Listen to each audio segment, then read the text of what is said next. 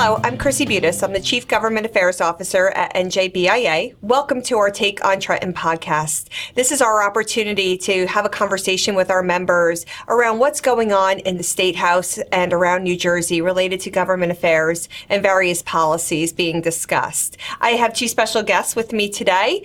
Chris Emmerholz, our Vice President of Government Affairs. Chris recently joined us and he's handling all of our economic development, budget, and taxation policies. So welcome, Chris. Thank you, Chrissy. And I'm also joined by Nikki Sandelier. Nikki is our Director of Economic Policy Research, and we're thrilled to have Nikki joining us today, too. So, Nikki, thanks for coming. Thanks for having me today. Great. So, folks, we have a lot going on in Trenton right now, and we were hoping to give you a quick snapshot of some of the big conversations that are taking place between Governor Murphy and the legislature. Governor Murphy just gave his fiscal 21 budget address about a week ago, and what we're entering into is what we commonly refer to as budget season. So this is the time when the governor and the legislature debate what's going on related to the state's fiscal house. And so NJBIA and our members are always paying attention, always in the state house and weighing in on these policies because we want to make sure that New Jersey businesses can grow and thrive in the state. So with that being said, Chris, Governor Murphy gave his fiscal 21 budget. There were a lot of different proposals included, some of which included some tax increases. There were other conversations related to workforce development and education funding. So if you could, give us a high-level view of what was included in Governor Murphy's budget. So what we saw last Tuesday was the governor kicked off what you referred to as the annual budget process. Over the next 4 months, the legislature has a chance to review the budget that the governor proposed to them and then send something back by the end of June to the governor that the governor hopefully signs by June 30th to avoid a state shutdown, which unfortunately we've seen in recent years in different administrations happen. And it's something that we want to avoid. Something else the Business Committee wants to avoid, and we were very happy to see this last year, is a budget with no tax increases. Unfortunately, Governor Murphy's proposed budget, as you referenced, included over $1 billion in new taxes. The biggest one is a millionaire's tax. This millionaire's tax is not new to the debate in Trenton. It's something that the governor and the Assembly and the Senate have debated back and forth in the 3 budgets now that the governor's proposed. Unfortunately, he's back and doing it again. And we've heard Michelle Sakirka, our CEO, talk about this budget's like deja vu all over again. It's the governor proposing tax increases, the legislature not seeming so high and hot on doing those taxes, and now we're going to have the debate back and forth over what to do about them. In addition to the $500 million millionaire's tax increase, which would be a new higher rate on incomes over $1 million and below $5 million, because right now the high rate is for only over $5 million. It also includes a tax increase in the range of $200 million on cigarettes, a tax increase in the range of $200 million on a corporate responsibility fee, which is somewhat difficult to explain, but basically employers that have more than 50 employees on Medicaid are going to be asked to pay a tax. And the last in the $200 million range is a health insurance tax, which the governor's budget in brief is not really thoroughly explained. And so there's a lot to worry about that and who's it going to hit and how much and where. But I think any tax increase, however you justify it, is not what New Jersey needs. We need to focus on affordability. We need to focus on cutting our spending, our overspending. And this budget doesn't focus on affordability. We think the taxes are unnecessary. So thank you, Chris. So what I'm hearing is we are seeing an increase in spending of over 5% this year over last year's budget. So almost an 18% of spending increase over the last 3 years if this budget were to be enacted. So in addition to the millionaire's tax, we're hearing about the corporate responsibility fee as a revenue raiser, as well as an opiate fee and some other fees, including the health insurance tax as well. And so I know that NJBIA will be, meeting with policymakers and testifying at the budget hearings coming up to talk about why those policies would have an adverse impact on our overall business climate. In addition to what the governor has talked about related to taxes, and could you talk a little bit about Senate President Sweeney's initiative that he announced just days prior to Governor Murphy issuing his fiscal 21 budget related to the corporate business tax and what had happened in the past related to this tax and what his recent proposal was just about a week ago? Thank you, Chrissy. The Senate presidents, just a few days before the budget, at the end of a hearing about NJ Transit, and NJ Transit's been in the news a lot in New Jersey. NJ Transit needs a more stable source of funding. NJBIA would argue that that stable source of funding is a priority. Dedicating money for infrastructure and transportation is a good thing, but doing it through an increase in taxes is not the way to go. Can we find money to shift? Can we find areas to spend and repurpose that money for transportation, which is very important for the business community? The Senate President's plan is to find $300 million of corporate business taxes and dedicate that towards NJ Transit, in addition to finding $200 other million to dedicate for NJ Transit. So there's $500 million a year that NJ Transit would be dedicated in the future. That $300 million is roughly going to be 1% of the CBT. CBT is very complicated to figure out. Every year there's nuances. Every year it's kind of a roller coaster going up and down. But that 1%, instead of actually finding it from the existing 1%, the Senate President is floating an idea to have a temporary increase of 1%. Right now, the tax went up to 11.5% a couple years ago. It's down to 10.5%. As of January 1st, it's phased down from 11.5 to 10.5. In a few years, it was supposed to go from 10.5 to 9, back to the original number before we mucked up CBT a few years ago. We'd like to get back to that 9. It's important to get back to that 9. And right now, the Senate President says, hey, let's just keep it at that 1% higher, so 10.5 to 11.5, and then the 9 to 10 for a few years longer. We're working with the Senate President to try to figure out what exactly that means. How temporary is this? How delayed the sunset is going to be? But it's a tax increase. It's a tax increase that we can't afford. We're already an outlier with our corporate business tax rates being among the highest. A lot of the complicated, in the weeds part of our corporate tax policy is an outlier where we're worse than other states. We don't need this rate to be extended. We need it to go back to 9 as soon as possible.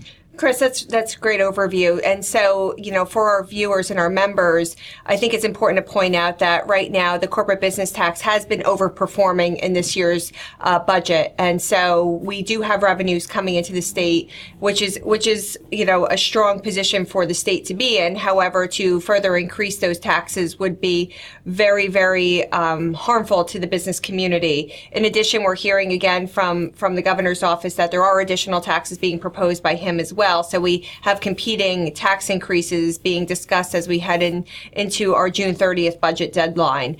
So Nikki, turning over to you, you have an analysis I know you prepare every year about where do we fall related to all these taxes that Chris just alluded to. So the corporate business tax, the millionaire's tax, which is the personal income tax, as well as some others. So can you give our members a quick update, because we know that it's so critical for us not to be the outlier state in our surrounding region? Yes. So every year, NJBIA does a regional business climate index. And what we found again for the third year in a row is that New Jersey is an outlier, meaning we are the highest ranking state in the region with the most taxes. So out of our 6 indicators that we analyze, 5 of them are tax rates, and 4 of those 5 tax rates, New Jersey is last in the region. Mm-hmm. Thank you, Nikki. So moving forward, so it is now at the beginning of March, and so we're heading into where NJBIA will provide testimony on all of these proposals before the New Jersey legislature. Our members can expect NJBIA to testify in opposition to these tax increases, especially in light of the fact that we're not hearing any discussion about real structural reform. And so, Chris, can you talk to us a little bit about where NJBIA is related to advocating for structural reform as it relates to the budget conversation? I'd be happy to, Chrissy. So over the next 2 weeks, NJBIA is already registered to testify to the Senate Budget and Appropriations Committee and the Assembly Budget Committee. At those committees, we'll obviously be talking about our concerns about taxes, but a big part of it, as you mentioned, is a focus on the structural reforms that we need, a focus on spending and fixing our spending issue. It's not revenue. We can't generate enough money to fix the problems our state has structurally. We need to focus on, again, the outliers. We spend more on certain things than most states do. We spend too much. And we can't always think about if we need to spend more, well, let's just go back to the business community. Let's go back to the business community. You talked about business taxes overperforming, income tax overperforming. And that overperformance allowed the governor to spend more in the mid-year spending budget adjustments. That overperformance should allow you to avoid tax increases, but instead that overperformance is just leading to more discretionary spending increases, which we don't need. The structural reform that we would point to, but we're open to any structural reform, is the Senate President's Path to Progress plan. Senate President, Chairman of the Budget Committee, Sarlo, Senator Oroho, worked for years on the Economic and Fiscal Policy Work Group and came together and developed the Path to Progress. Path to Progress is a report that lays out how do we reform state government. Its biggest maybe savings for state government, local government is in pension and health benefits, but it also talks about how do we redesign and reform local governments to make them more efficient, consolidate, share services. How do we use our assets to maybe optimize our spending and use our assets to the fullest to avoid that tax increase that we're trying to avoid? How do we reform education where we are an outlier in how much we spend on education? That's not necessarily a bad thing. Workforce development is critical to the future of the business community. That future workforce is one of the highlights of why somebody would come to New Jersey. We want to invest in education, but can we do it more efficiently to make sure that education is getting to the children that need it? Can we make sure that education is going to the school districts that are underperforming? We do a better job at the non-monetary ways of holding them accountable and higher standards and more accountability and more choices. So I think BIA has been a leader on that, and we need to continue that, but we can do it more efficiently. And it's also looking at tax reform, the path to progress. So we need reforms in all those areas. I think pension and health benefits, the biggest one. It's been estimated in multiple bipartisan task forces and commissions and reviews that you could save over $1 billion, maybe multiple $1 billion on health and pension savings.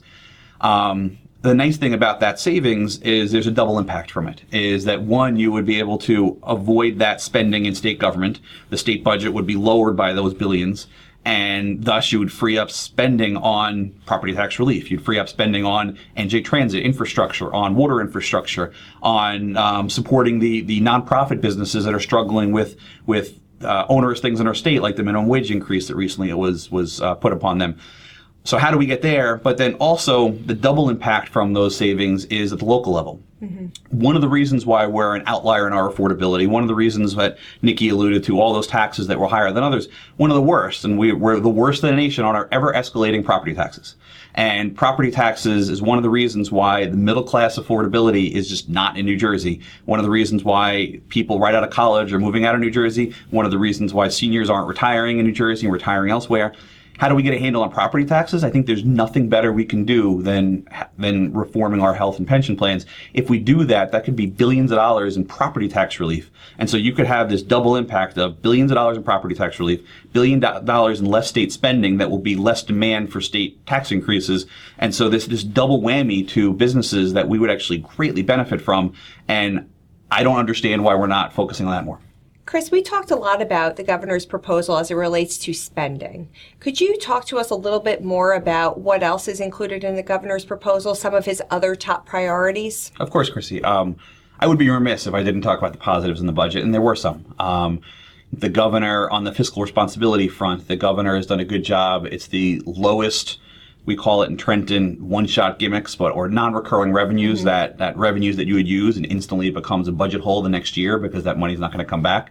It's down to 0.8% of total revenue, total appropriations. Mm-hmm. That's a good thing, that we're not relying upon that.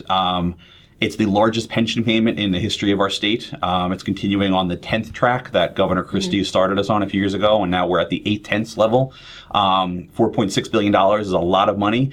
It's eating up too much of the budget, and again, we get back to the spending reforms being needed, but it's necessary. It's the fiscally responsible thing to do to meet the full pension payment, and we're on track to do that in 2 years.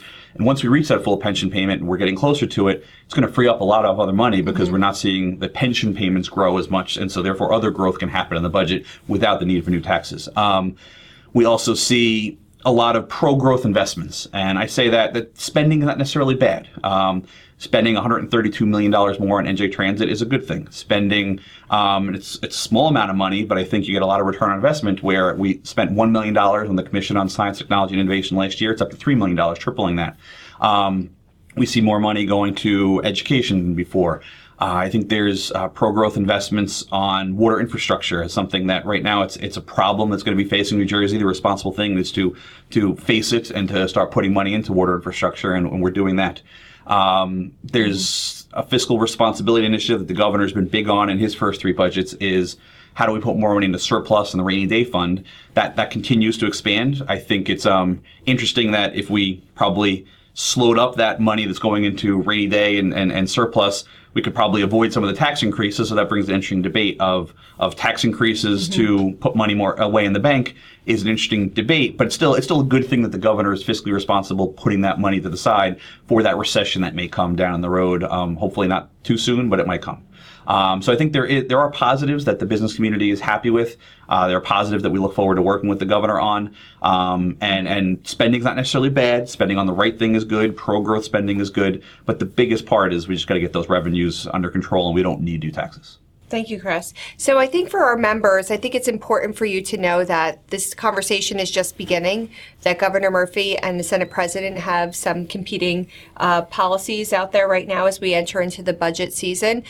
We do plan on working with both Governor Murphy and Senate President Sweeney and Speaker Coughlin as they develop this budget over the next 4 months. But we want to hear from our membership. As Chris alluded to, we have several tax increases that have been presented that would impact the business community, whether it be the corporate business tax increase, the millionaire's tax increase, the corporate responsibility fee, the opiate tax, the health insurance tax, to name a few. There are others, and I think it's critical that we hear from our membership, and if you have any questions, we want you to reach out to us so that we understand how you feel about these proposals. We only covered a slight bit of what is included in the governor's budget here this afternoon, and I do know that the governor also included a lot on transit funding and education funding and making sure there's charity care funding, a lot of things that a lot of different constituencies would be very interested in. So I would encourage you to reach out to us, and we'd be happy to provide you with an update on a lot of these other initiatives that are included. Also, we have on our website an update on on the specifics of the governor's proposal. And so we look forward to communicating with our membership as we move through these next 4 months, heading into the June 30th constitutional deadline for the legislature and the governor to adopt a budget. And so I want to thank our members. And again, please reach out to us. We want to hear from you. Our contact information is on our website under the Advocacy tab. Thank you for tuning in today.